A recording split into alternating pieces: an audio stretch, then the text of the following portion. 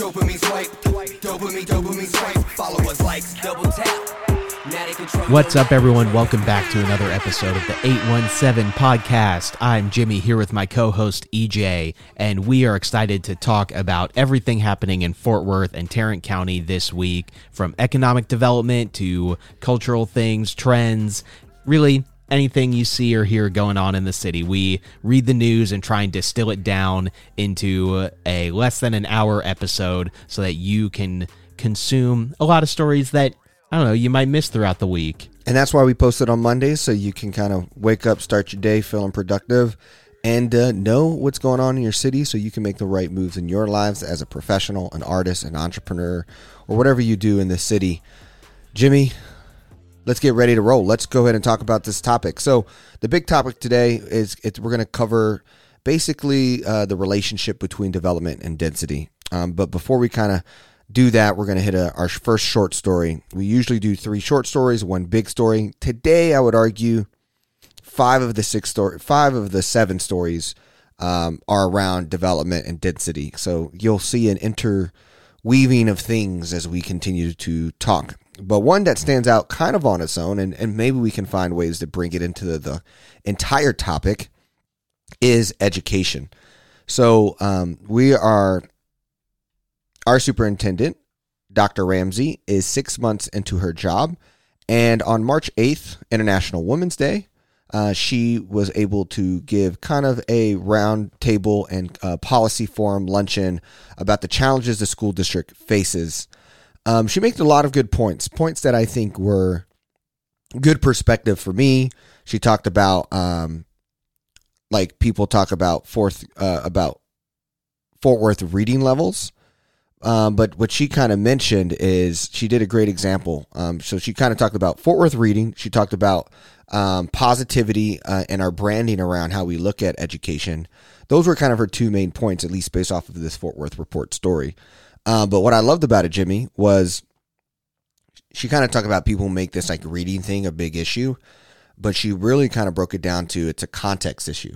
Meaning, no, kids can actually read. It's that the context that these tests are put in or the stories that they're asked to talk about, maybe they lack the context. So she gave the example of, I'm really into baseball, and I could read a 2-paragraph baseball summary that has a lot of nuances about baseball and understand it.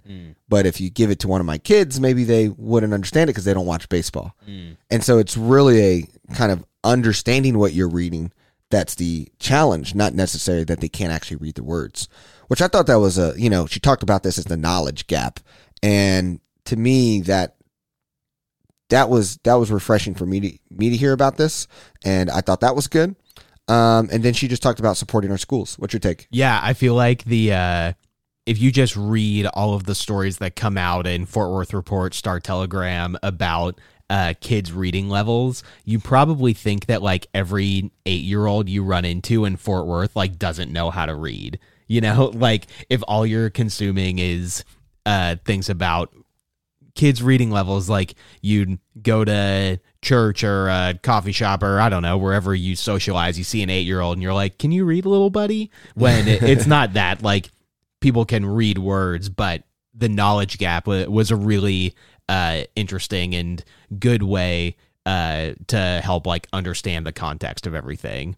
Yeah. And but there is another thing she kind of talked about is like the systems that they play in and how like we judge teachers and just the overall like public image of education. And really what the second story I kind of want to hit today that kind of makes education this kind of three-part piece. So first was Dr. Ramsey had her 6 months.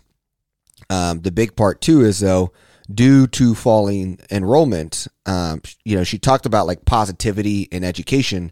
However, Fort Worth ISD is in the process of eliminating and changing administration jobs in a reorganization. Employees either must reapply for maybe a job that sounded like their old job or retire. Or those like basically the options, or retire and take of the benefits or go find a new job. And so a lot of that is happening because enrollment's down. And because enrollment's down, Today, the district has 10,600 employees. 5,000 of them, 5,200 are teachers, 809 are aides, 1,700 professional support employees, 366 administrative employees, and 2,566 auxiliary employees. But we were one of the top 5 districts to lose enrollment over the pandemic. So I know it's hitting us pretty directly. So what's your kind of take on this kind of it? As a superintendent, your role is to show positivity and everything's going in this direction. But yet you're also dealing with real numbers of challenges of, hey, the numbers are down. What's kind of your take there on her doing her role in her 6 months, but then also we're now having to let some admin go or rechange positions? Yeah, you've talked before about how like Fort Worth ISD is bloated when it comes to administration, especially relative to the number of teachers and number of students, which is interesting because like so often we hear that like schools are understaffed, and as far as classroom employees go, like we are struggling to fill positions. So I think that this is a good like, hey, I'm 6 months in now. I need to figure out how to arrange the district best to move forward with our enrollment trends. And what do I need to do there? And I think reevaluating something like the administration roles will probably be helpful for that. It is tough to read, like, as of this week, like I read something online that there's no more public schools in New Orleans. Mm-hmm. And like that's been a fallout starting with Hurricane Katrina. Now it is snowballed into like everything has gone charter. We're looking at the school voucher program in Texas. Florida is a little bit behind Texas as far as like pushing for school vouchers, but it's something that they are working towards as well. So you just look at the state of education, and when you see falling enrollment, clearly you have to do something about it. I think this is a good, healthy first step, is to ask people in roles that we may be bloated at to either reapply or move on, and let's go from there. Let's regroup and go from there. Yeah, I mean, to me, what you want from a superintendent or any leader is able to do the hard things. And so this isn't a comfortable process, and you're probably going to upset a lot of people, but you got to do what you got to do to sustain. I think to me, the ultimate kicker is like, I think, how do we get to more of an objective view of everything we do in life? It's just like, it's like you have the real estate companies will say, man, office is going good. And then like the journalists will be like, oh, office is going bad. And like, and it's like, everyone feels like the journalists are out to get you or the government's out to get you. And then like, so like Fort Worth ISD is like, man, politics has really made education scary.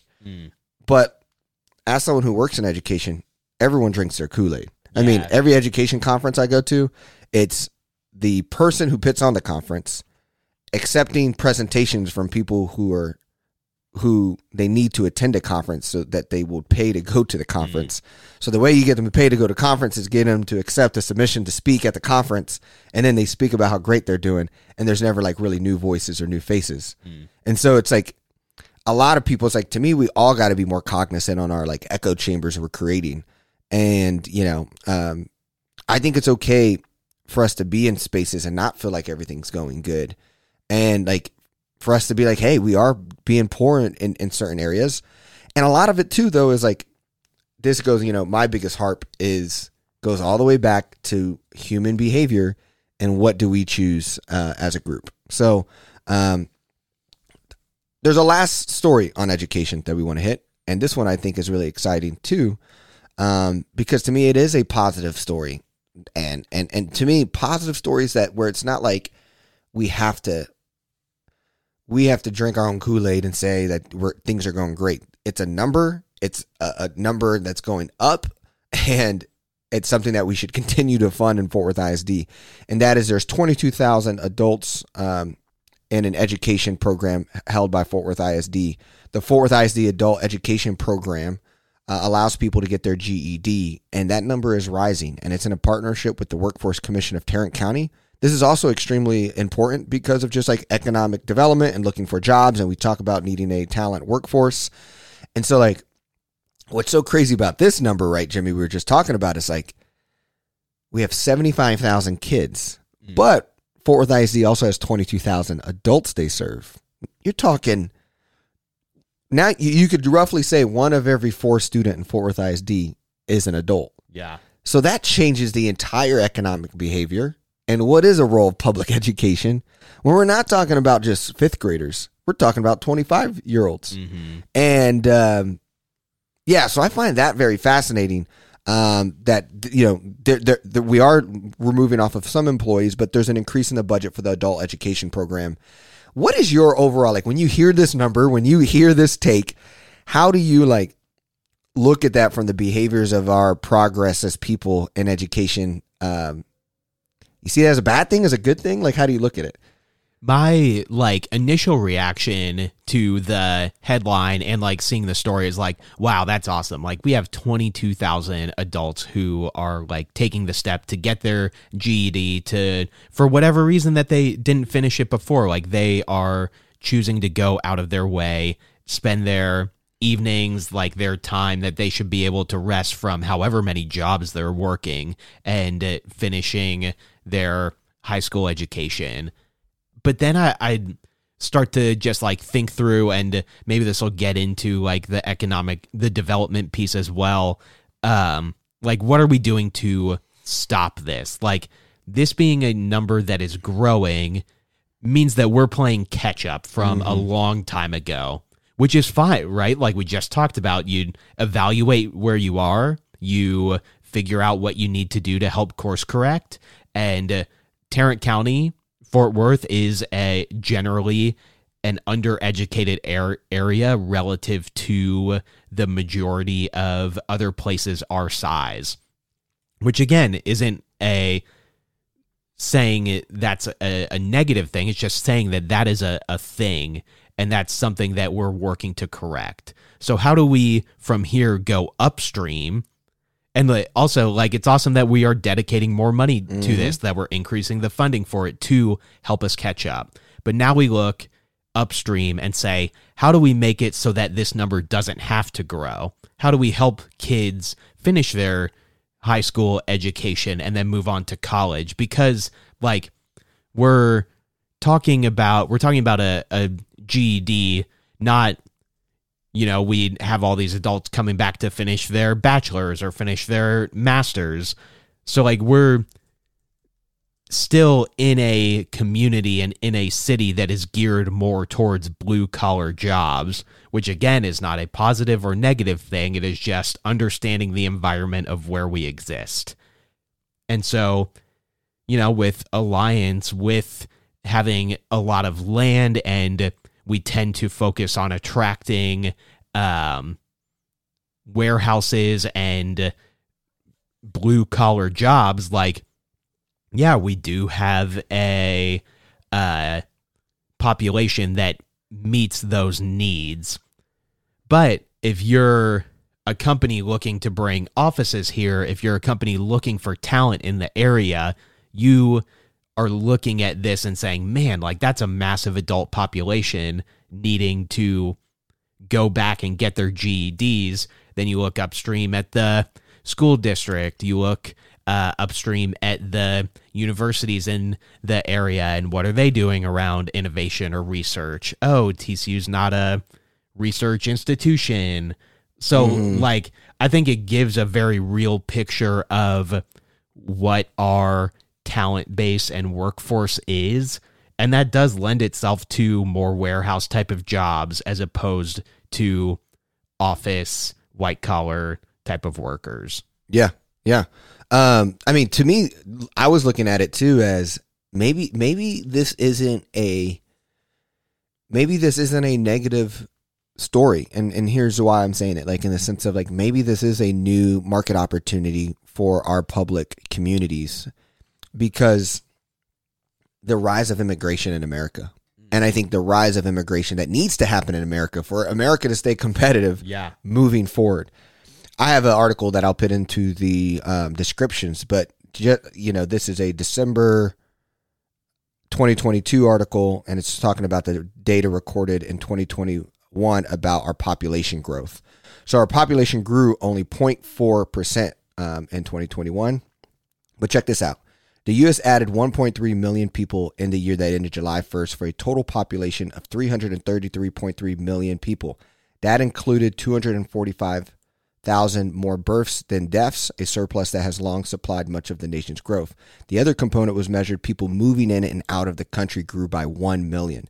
So 1.3 million, between deaths and births, it was 245,000. Mm-hmm. So then the million people who moved in. So it's like these people coming from maybe eighth grade educations, third grade educations. And oftentimes these people come wanting work fast, needing a program that can get them the GEDs and the requirements they need to apply to work. So is this an opportunity for cities like Fort Worth, where people come to for work, be a stopping ground for immigrants who are looking to elevate their careers, to now have this kind of thing? And this is something that works. I agree with how do you solve it for the domestic students, that we're not having students drop out. I'd be really interested to know how many of the people of that 22,000 actually even come from the country. That'd be really interesting. No, that's a great point. And obviously we live in Texas, yet we're the only one of the states that borders Mexico that complains about having a border problem. And the reason is because it's a easy political hot point to rally people behind. But as a state, we're very reliant on people immigrating to come here. And so, yeah, if Fort Worth can stand out as a place where you can come and there are programs set up for you to quickly get your GED, for you to really get on your feet and get going, I think that helps the city thrive in a big way. Yeah, to me, this is now me and you were talking about positive and negative interpretations of the story. For education, the negative story is, GOP, radical, they're brainwashing and grooming our kids. In hindsight, there's never a teacher who wakes up and says, I want to do bad to kids today, right? And it's there is a positive story that our superintendent's fighting for. That same story goes with immigration, right? They're jumping their border and bringing in fentanyl and capturing our kids. That's this negative, when really this is an immigration story. Mm-hmm. Who knows how many of those 22,000 people, are immigrants, people who come from other countries, who are now getting credentials to now work.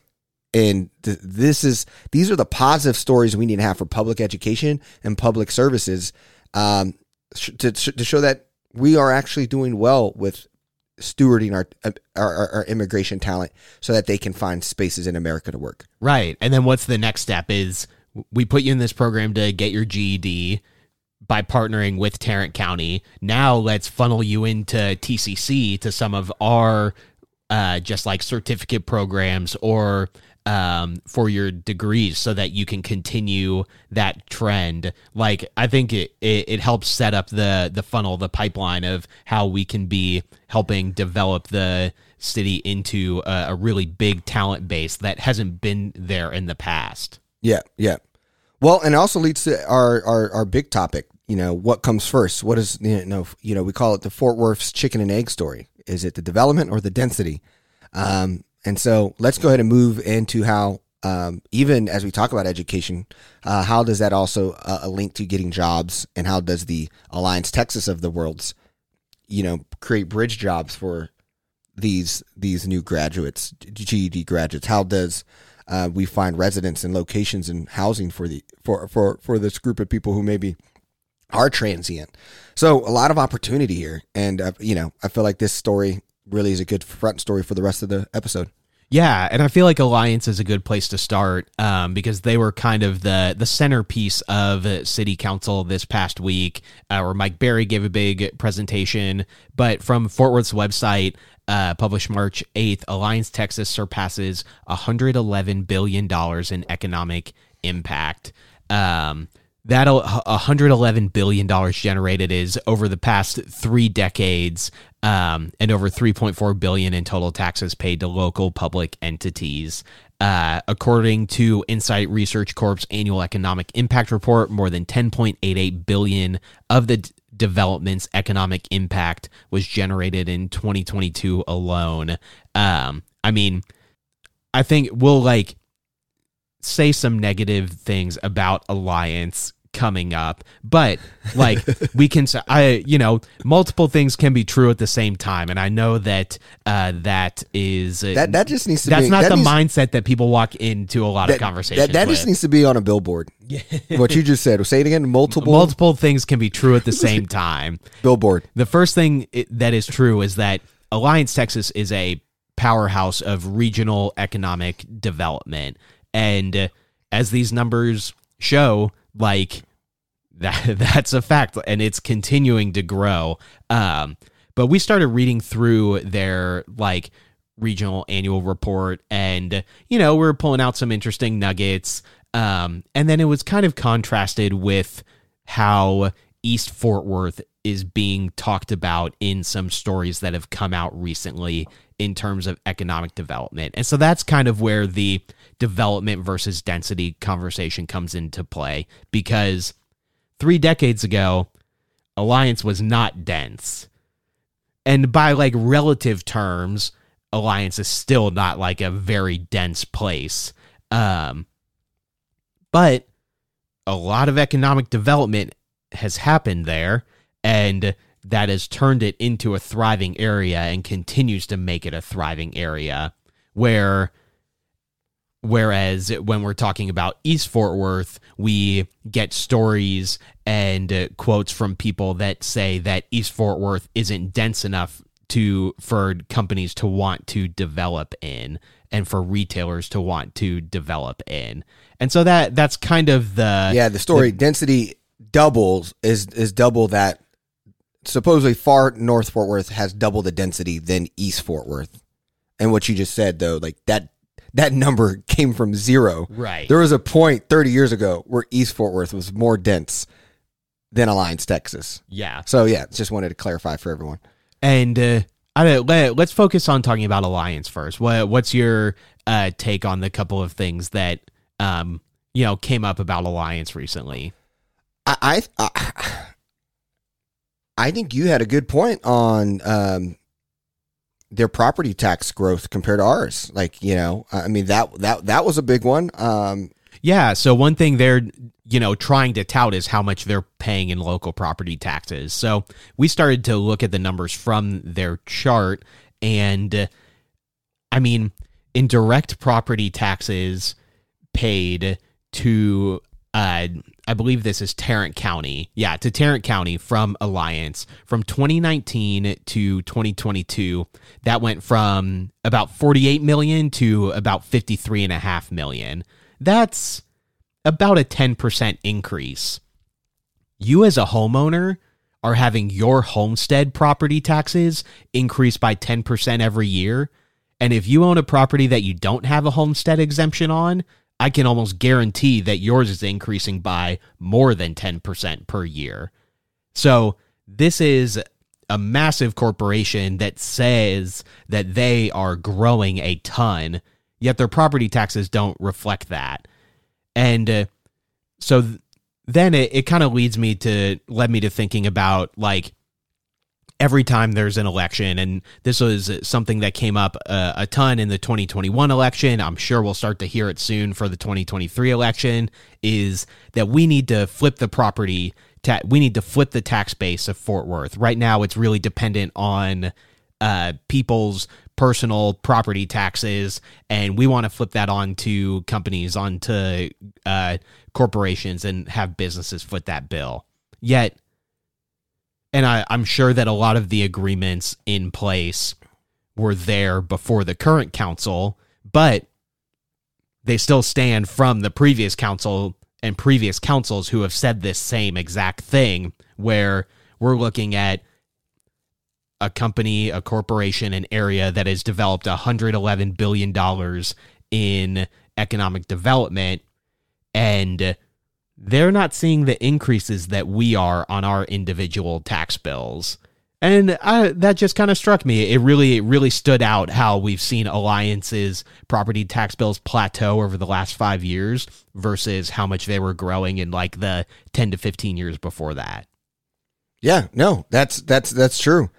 And to me, it's like the fear, though, is like, you know, I think the reason why Alliance Texas was successful is because how friendly Texas and Fort Worth is to all of this. So, like, what you're saying is if we're going to switch it from property taxes on individuals to getting companies to pay for it, do they all run away? But in my mind, I don't think that's the case, because if they're touting over here that we have a 12-to-1 investment ratio, meaning that I'm looking at here, let me find it here. Total investment at Alliance Texas surpassed $14 billion in 2022, with $13 billion coming from private sector. Okay, so public investment totaled $1 billion. Okay, so it's like, it seems like they're finding ways to do what they do without the tax breaks, or, you know, they have the funds to be able to sustain even if the city asks for more, rather than them ask more from the city. That ratio makes it seem like they don't, like, this idea that they need a tax-friendly city looks like they're fine with their private partnerships to do this wherever they want. Yeah, exactly. And I mean, you know, Alliance is run by the billionaire and high millionaire class of Fort Worth, who, you know, also kind of have their hands on the Chamber of Commerce, have their hands on all in local government as they have. And that's the thing that the city has struggled to break away from for so long, is how do we operate outside of the influence of these people. And so, you know, I'm sure that there are plenty of fingers that get greased when it comes to their property taxes. And that's not to say, like, I think both of us are not against companies getting incentive packages to develop here. Like, you know, that is a useful tool when it comes to attracting companies and to local economic development. But it stands out how drastically different their marginal tax rate has been versus any individuals. Yeah. And let's be clear. I mean, I am doing the education on Alliance Texas, the value it brings to not just our city, but to Texas, to the country. Alliance Texas is going to be a massive powerhouse to the relationship with Mexico. If America needs to rely on America to survive, like, Alliance Texas is going to be a value prop for us to be able to, the North Americas, to survive no matter what kind of food shortages, resource shortages. Alliance Texas is going to play a really big role on America's dominance or sustainability domestically, regardless of what happens around the world. So I'm clear on all of that. I am aware of that. But from the city of Fort Worth perspective, like, where does city Fort Worth win in all of this? One, Alliance Texas is share. I mean, look at how many people benefit from the crumbs of Alliance Texas. The city of Fort Worth, Hazlet, Roanoke, Northlake, Westlake, Coral City, Tarrant and Denton County, Northwest, Keller, Argyle, Independent School District, right? City of Justin, City of Argyle. To me, what's kind of sad about that little number is all those are little places besides us. Like, we have our little pot out asking for, donation, money from Alliance Texas. Probably just like these little areas are. And that's like what's kind of like, sad, I guess, in a way. It's like Fort Worth economic success is 30 minutes north from its downtown. And we're out there asking for them to give us money so that we could build our downtown, because this isn't happening in our area. Yeah, and that kind of makes me think, like, when you think of the story of the Metroplex as a whole, like, Fort Worth wants to paint this picture of itself as like this self-made city, yet most of our development is thanks to growth in the east side of the Metroplex in Dallas, in Frisco, in Plano, and just how much faster that all has grown relative to Fort Worth, which, you know, for a long time has kind of been like the oil billionaires. I mean, its roots are like the oil billionaires sort of play city. And that's not to say that there aren't people working really hard to help Fort Worth develop economically. That's just, Alliance kind of feels like another branch of Fort Worth being on the tail end of economic development happening elsewhere regionally. Yeah. I mean, look at so making this like, right, we started with Alliance, Texas, but like we now can like talk about like the development areas in the city, right? Like we're talking about building a 125,000 square foot office space called the Mullet, you know, in West 7th area. And you and I are like, okay, this seems like a slingshot. This seems like who is saying that this is going to fill up with success, with companies and office space and people are going to fill up? That's a lot of space in an area that we've already proven people aren't shopping there, aren't going, you know, are dying. What's your take? You kind of had this, you brought this kind of up. What's your concern about it? What do you like about it? When you now look at, okay, let's look at the projects in the loop compared to what Alliance is doing. And like, what is our best surefire bets that we got going on in the city? Yeah, I mean, I think like this like mixed use dense development in a vacuum is like a positive thing, you know? Like now you've got where you can work in an office, like with an apartment, you know, kind of right next door with a bunch of retail underneath. You've got museums right there. There's a movie theater there. There's grocery, just kind of like a quick bike up the road. But to me, like if we're building this 125,000 square feet of office space with knowing that companies are coming in to fill it, then like, okay, like I totally get it. But I don't think we're in an era of if you build it, they will come when it comes to office space anymore. And I mean, I like the kind of flip side of what, you know, the Sundance Square downtown area is looking to do, where it already has office space that, you know, maybe it's not full, but it's already got office space. And now we're trying to figure out how to get living in there to back it up. But I don't know about the development of the flip side. And I think for me, having been a small business owner, is like an outside developer looks at this area now and says, oh, there's 125,000 square feet of office space. Like, that means that there's a concentration of people coming in there every day. And so if they own some of the properties or manage some of the properties in this area, they're looking at that as a justification to raise their rents and continue this kind of cycle that Fort Worth is in right now of pricing out a lot of locally based businesses for more like regional chains, you know? And I feel like that's... Or the Buffalo Wild Wings. Or the Buffalo Wild Wings. Every time I go over there, I can't believe there's a Buffalo Wild Wings in the middle of Montgomery Plaza. I'm like, what the heck are we doing out here, team? And that's kind of what I think a lot of like the West 7th area has lost, in that, you know, it lost Fred's, it lost Magnolia Motor Lounge. It's like losing these more locally based businesses for, I mean, the, you know, kind of trashy bars are still there. Ampersand is still there. Hopefully Hatsuyuki never goes anywhere. that would be awful. But I feel like we are more into this more like corporatized chain and are losing a lot of the small business culture, and the like potential for that I see of something like this coming in is now rent is increasing. There's a justification to increase it further because you're saying that there's going to be this clientele of people that are always here in the office, whether or not that's actually the case, if it's full or not. So I feel like we're at this reckoning point where a lot of the like local businesses have moved on. People are moving away from Fort Worth that existed in that space in the 2010s.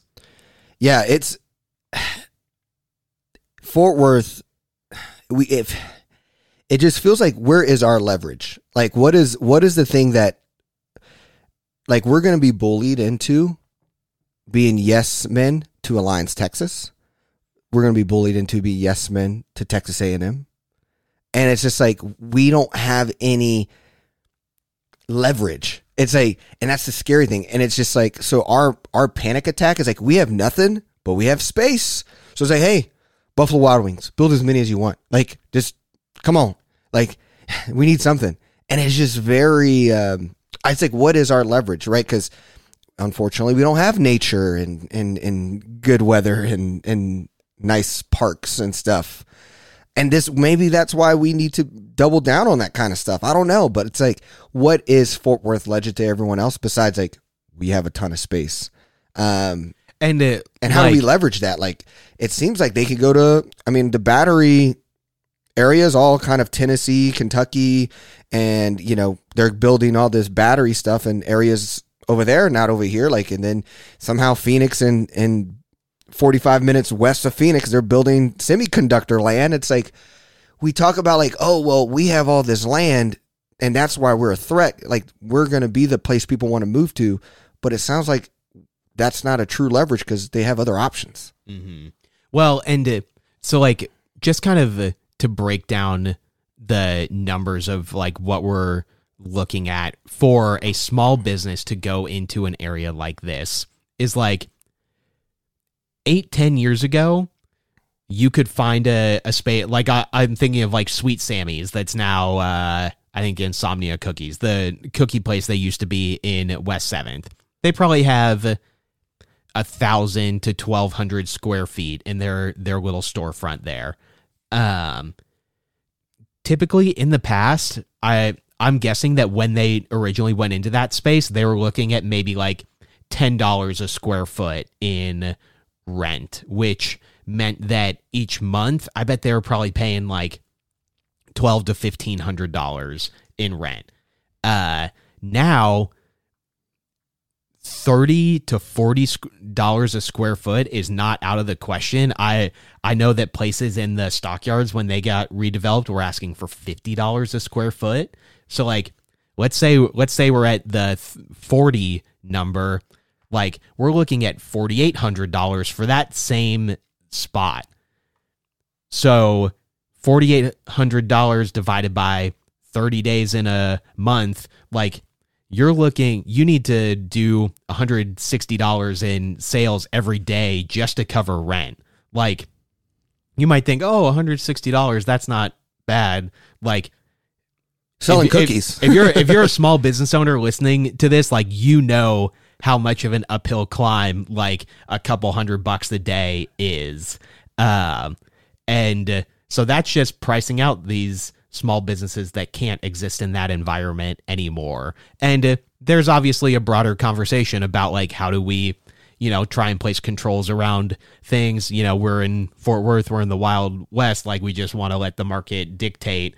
And the market is dictating what can survive in these conditions. Yeah. There's a small business task force in Fort Worth, and what are the 3 businesses they're focused on? We want to see more haircuts and salons, physical workout areas, and coffee shops. Those are how they're penetrating weird, good, and small business. Like, I'm sorry, if I have any friend who wants to do any of those 3 things today, I tell them don't. Yeah. That's a bad business today. Your rent's going to be too high. There's too much competition, but yet we are optimizing what is good small business practice. But why? Well, because the 2 people who really run this country, this city, is the city of Fort Worth. The way they get taxed is by offices being leased. And so think about that. That's such a pre-pandemic concept. Like, how do we rechange how we sustain our cities when office space is maybe don't come back to full health. But then the other people is Hillwood, Golf Capital, all these places who they're building these big buildings, pitting a lot of maybe not the strongest business-minded people who are passionate about making cookies, passionate about giving haircuts, to again do these 12 months, 18th month leases out of a crazy rate.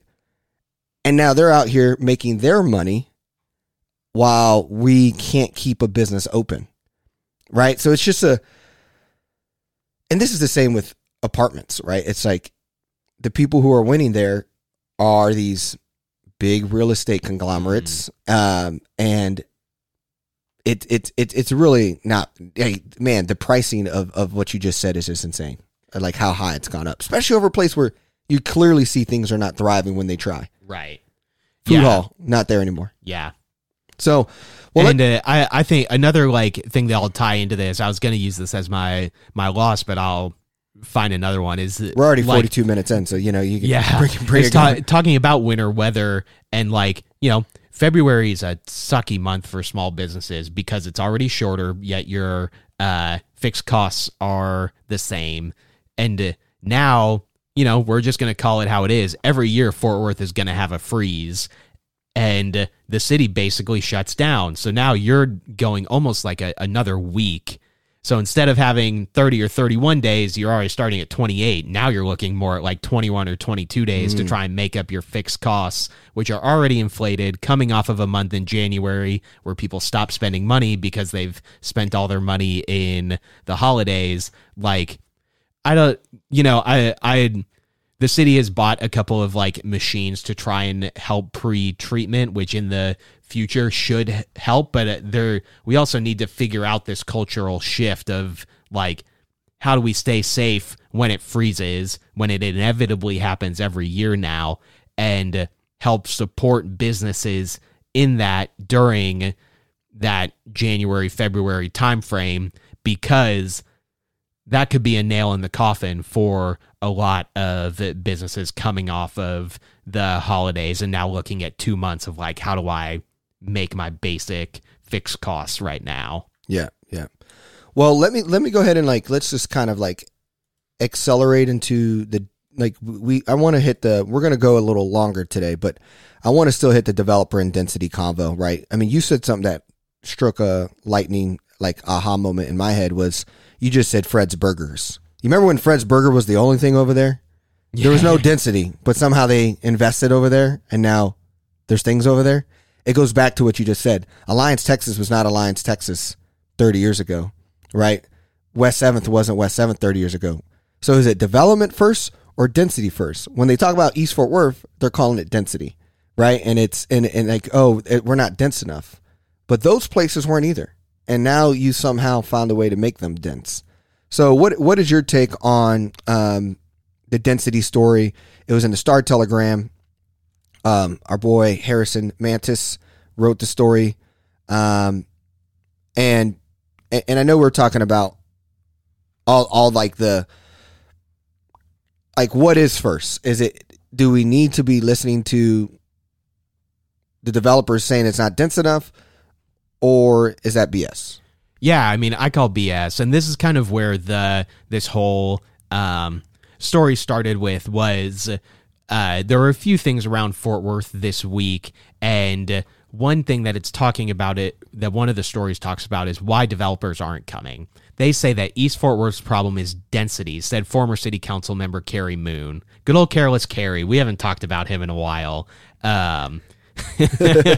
He pointed to Fort Worth's densest zip codes north of Loop 820, where the new HEB is going, along with a bunch of other amenities. To me, density is code word for household income, and that's that the household income isn't dense enough, but they can't say that, oh, you're too poor for us to invest in you, because that's not cool. So they're going to fall back on this thing of density. He says East Fort Worth says no to everything until they get a Starbucks or grocery store first. And while I know Kerry doesn't have a great history of listening to his constituents, I would say that kind of proves out as well. Is we have this community and area of people that have been saying for decades, we need grocery stores over here. We need fresh food. And yet, like, that's not happening. So I think overall, like, when we talk about development in East Fort Worth, this density term gets thrown out. But what it really means is that we think your area might have too much crime. We think your household income isn't high enough for us to invest here. And it just perpetuates this cycle of, like, oh, we can come up with an excuse to not develop there and take our dollars up here. Yeah, and we talked about like a part of these stories that kind of made East Fort Worth also an opportunity is, you know, last episode we talked about all the land between downtown and east side, and we did that land ratio equivalent to the Hewlin exit, right? Hewlin exit to downtown is the same space between downtown and the Oakland exit, which has Gateway Park, which has the Metro bus system, one of the Mecca kind of metro system stop. So what is kind of like what you also want to say on like this story about Gateway Park could see millions in public and private investment? So it seems like somebody's starting to see opportunity. It looks like it's already set to receive $8 million for park improvements this year. And Frost Brothers Resources, which owns about 230 acres adjacent to the park, is seeking a master development to build something that is complementary to the park and its surrounding communities. So, yeah, I mean, what's your take there? Honestly, it made me chuckle because when we bought our house over here 7 years ago, like, there was a master plan for Gateway Park that has just, like, not happened, you know? Yeah. And there's been, you know, little parts of it that have been developed, but it's still not accessible. It's hard for being as massive as it is. It's, like, hard to get to. There's no way to get from the neighborhoods south of 30 across over to there in a, you know, safe way. Like, there's not even bike lanes going over the bridges that take you over Oakland or take you over beach or on beach over 30. I think it's interesting, you know, Oakland, or not Oakland, Oakhurst neighborhood has developed a little faster than the Meadowbrooks have. And so, you know, it's interesting to me that they're looking at more development over there. I think that's a healthy thing for the area. They're talking about retail, multifamily housing, a sports complex with additional soccer fields, hotel businesses like retail and restaurants. What a great place for you know, minor league soccer team to build a stadium for them right in the heart of downtown. All this land, beautiful park and river right behind it. I mean, technically it's Kerry Moon's district. I mean, you know, maybe he was listening to the pod and said, you know, right, I can't do this in Keller with all my other brethrens. I got to give him something. No, but I mean, this park is awesome, but you're right. I never go. I mean, but they have the big Fort Wolf dog park. And it's a great area. I mean, the kicker is in the summer, it's irrelevant because there's no shade or no space. Nothing along the river. Yeah. And so that's difficult. But yeah, I mean, that was a part. And I also know you wanted me to kind of hop to this, plans for also a more efficient bus system in East Lancaster. So when you look at broadening all the way across like this main story today is about, you know, in the Star-Telegram, the paper said that the problem with East Fort Worth is that density, while at the same time Alliance has now just surpassed $111 billion, $3 billion plus in property taxes, and North Fort Worth is more dense than East Fort Worth today. But the argument is, what we're trying to say is, I don't think this is a chicken and an egg that the narrative tries to tell us, is that, oh, you guys aren't dense enough, so we're not going to develop. We have already showcased how far Fort Worth wasn't as dense as East Fort Worth 30 years ago, but someone developed the area. Fred's Burger was the only thing in West 7th, but you developed the area. And so really the conclusion that we're trying to get to this episode is that there's massive amount of potential to develop in East Fort Worth, because you got Gateway Park and you have the closest, in my opinion, of a bus route that can be efficient, that is actually city friendly and can get you to spaces. want to kind of jump into what makes you excited about the bus system story? Yeah, or what makes me not excited. Yeah. So, we've talked about this bus rapid transit system that has been floated for a few years now. Like, it's crazy. I mean, time of the last 3 years is not real. But it's been 3 years now that we've been talking about this potential rapid bus system down Lancaster. The 2020 Transit Moves Fort Worth plan identified East Lancaster as a corridor that could benefit from the faster and more efficient bus system. We've got a lot of neighborhoods around here where if people could get to downtown faster, potentially that gives opportunity for economic development there, more people coming to live and develop down here, people that are downtown taking a bus to businesses that are out here. But as always, plans are changing and funding issues have emerged. So the idea coming from the transit authorities is, hey, we think that bus rapid transit is the best option for that corridor, said Chad Edwards, Vice President of Planning and Development at Trinity Metro. But there's other people that don't think that, which is why now we're doing a study to try to figure out, okay, what's the best way to do that? It just feels like we're kind of going back and forth. Kelly Porter, Assistant Director of Fort Worth's Transportation and Public Works Department, says, it's really a complete street project overhaul. The roadway's old, it's got to be rebuilt, and that has to happen regardless of transit or not, and that's kind of getting lost. So, we've neglected East Fort Worth for so long and Lancaster for so long that we've got a lot to do to get up to speed. We have to basically completely rebuild the road. If you didn't know, before I-30 was built, East Lancaster was how you got from Fort Worth to Dallas, and so that's why you see a lot of really old signage along the road. It was a thriving place that kind of got killed by I-30. Another thing you talked about off the pod is how Lancaster roads are very similar to Camp Bowie's roads, and we pulled it off at Camp Bowie as well as another place that the roads are relatively shaped similar. Mm-hmm. And so this whole idea that it's a us problem is just crazy. Yeah. And, there's people in other organizations saying that they don't think that a bus lane down the middle is the right idea. They think that would mean tearing up trees. I'm like, there's so many cities around the world who have figured out how to put bus lanes in the middle of roads and not tear down and still have nice looking trees and intersections. This would be so cool though. Yeah. I mean, the potential pictures of it look awesome. There's other people. In Dan Boren, president of the East Fort Worth Business Association, basically says, Fort Worth's a car-driven city. I don't know if it's going to embrace mass transit, which is another chicken and the egg thing of we're not going to build it because people use their cars, instead of let's give people options and see if they use their cars. We just lean further and further into being a car-only city. And so now it seems like as they're applying for smaller chunks of grants instead of one big grant, we're looking at maybe 3 to 4 years before this could potentially start.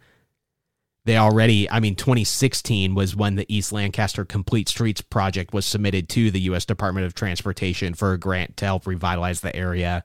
So we're looking at 10 years later from that, maybe starting on revitalizing this area.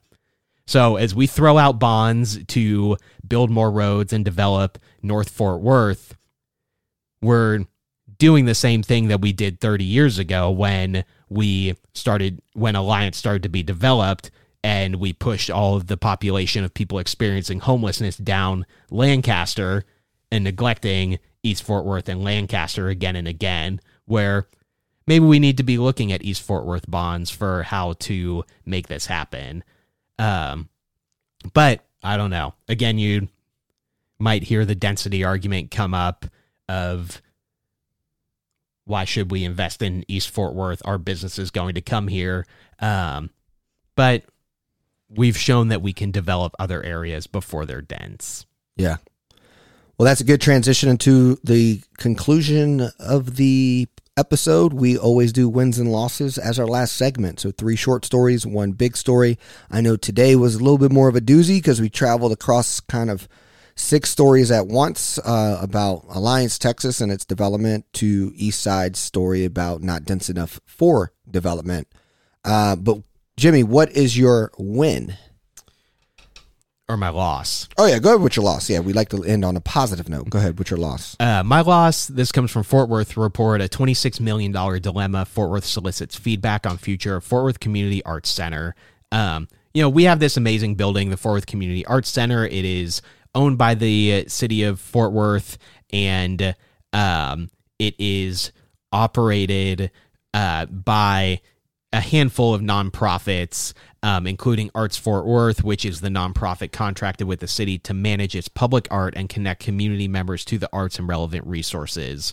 Honestly, there's a lot of cool things that happen in the Fort Worth Community Arts Center, but because we as the city only own the building and don't really take on the responsibility of maintaining it or developing arts in the city, like we contract that to somebody else, that nonprofit hasn't had the resources to keep up with repairs. So now we're like $26 million in repairs behind, and we're trying to decide what to do with it. It is being considered as a potential location of the forthcoming African American Museum. But they're holding a forum at 6 p.m. on March 30th at the Sanders Theater to talk about what would be a good use of the space. I'm making it my loss because I wish the city would own things like this and actually developing the arts culture, the arts subculture in Fort Worth, rather than just the, more sexy modern and those museums. But, develop that grunge a little bit more that comes from independent art organizations. And I would hate to see something happen to this building because it does serve a purpose in the city. And I also think that there's a communication gap there as well, where when we look at putting in money to redevelop it or fix it up or whatever it is, like, we need a better way to communicate with residents what goes on there, because right now I would say 99% of the city has no clue or has never even walked into that building. No idea. Never knew. Crazy. Yeah. So my loss is that we do a bad job as a city messaging what happens in there, and I would hate to see something happen to the Community Arts Center. Appreciate you. My loss is something that I read in the paper this week in the Star Telegram, and it just, Fort Worth is really celebrating its violent crime numbers falling to, Fort Worth fell 13.4% in 2022, the city announced last Friday. And to me, the part of the story that I think is a loss is that, Fort Worth is a sprawled city. And we spend a lot of our tax dollars on police force. So all the things we just talked about for 55 minutes, it gets no money compared to the police force. But a 2022 police analysis showed that 2.9%, 3% of the 824 police reporting areas, it accounted for 22.4% of the city's reported violent crimes. That area is no bigger than a few blocks. So that means a quarter of all of our problems in Fort Worth is happening in 3% of our blocks in our city. I think that's a loss because those are historically undersupported, historic places that are in so-called non-dense areas and so-called areas that aren't getting what Alliance gets, what West 7th gets, and it just supports this conversation that,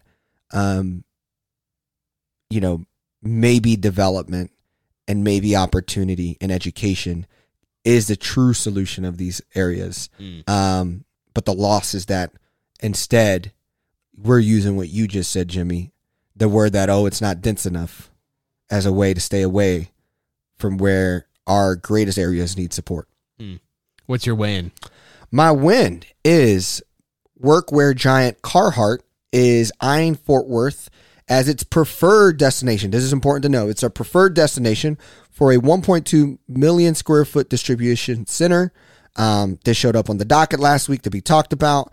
Now, it's interesting about that. Other cities can see that this is being talked about and maybe could offer kind of a better deal. This is a complicated matter, but the city of Fort Worth will weigh incentives for the project, which would bring about 500 full-time jobs to the city. The site of proposed distribution center is at 1601 Wolf Crossing Street, west of Texas Motor Speedway. So there you have it. I mean, you could not be actually in the city, but next to Alliance, Texas, where our true city lives. And but here's what's kicker, guys. Here's something we have to hear. Some real numbers on this. Carhartt is a $2 billion company with 5,500 employees. Remind you, I just said that the city of Fort Worth ISD has over 10,000 employees. Not saying that's good or bad. I'm just trying to show you the size of public districts and the dollars spent on them and the outcomes compared to large companies who have half the employees. This is I think just numbers are important to see across sectors. Now, something that I'm going to say here, and maybe I'll save this for another pod for a deeper convo with you, unless you want to get into it. Maybe Fort Worth's new story is going from Cowtown culture and cowboys to blue chip culture. Let me explain. Carhartt, workwear. Dickies, workwear. We are this blue collar work blue chip. That's the new brand. We make the blue collars. Yeah, we make, all the things. And so the new brand of Fort Worth really goes from cowboy boots and cowboy hats to the modern century Carhartt Dickies wearing employee, construction workers, right? This gritty blue collar. I like it a little bit. I think because it kind of gives me pride, Detroit, Memphis, that pride, I don't know. Just a thought. My win is a new group aiming to bring Fort Worth entrepreneur community out from under the radar. That's the Fort Worth Innovation Council, which will provide speakers, panel discussions, job fairs, and hackathons in hopes to build up a community. Anytime we see people come together to try and elevate the entrepreneurs of the city, that's something we want to highlight. These guys have worked with the people at the Health Science Center, with Marco at Sparkyard, to talk about how we can continue to develop and develop the undercurrent of the city, which does include a lot of entrepreneurs. So I'm excited to see another group coming into the fold to try and help provide resources and help to try and make that happen. Love it. Awesome. Yeah, and maybe they could start with the east side and figure it out. But hey, guys, hopefully you felt value in this episode. We talked about a lot of information. And if you ever have anything new, things coming up, things you want to address that you think we should be talking about, that'd be great. I know a lot of stuff slides by us as we read the news and talk about what the future of Fort Worth. If you haven't subscribed. If you have a friend who you think would like it, make sure you share it with them. We really, truly enjoy doing this with you guys, and for all of you who listen. Yeah, thanks everyone for listening, and we will see you next week.